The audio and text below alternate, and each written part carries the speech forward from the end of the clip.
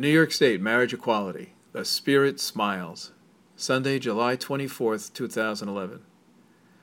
On this day when marriage equality has come to New York State, many people are celebrating the promise they never let go of or stopped working for, that one day in this state of all states, marriage would be available to cross gender identity.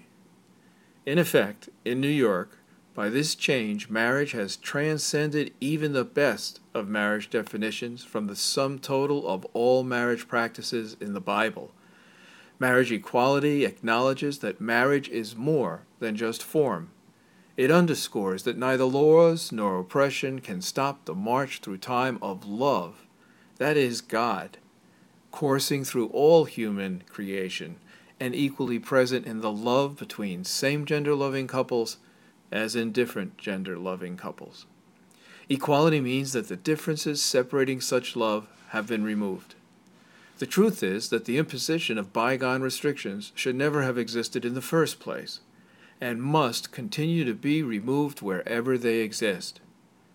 To do otherwise is to stand in opposition, not just to one another, but to God and God's great and abundant love.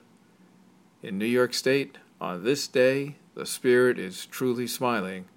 However it is, the Spirit smiles.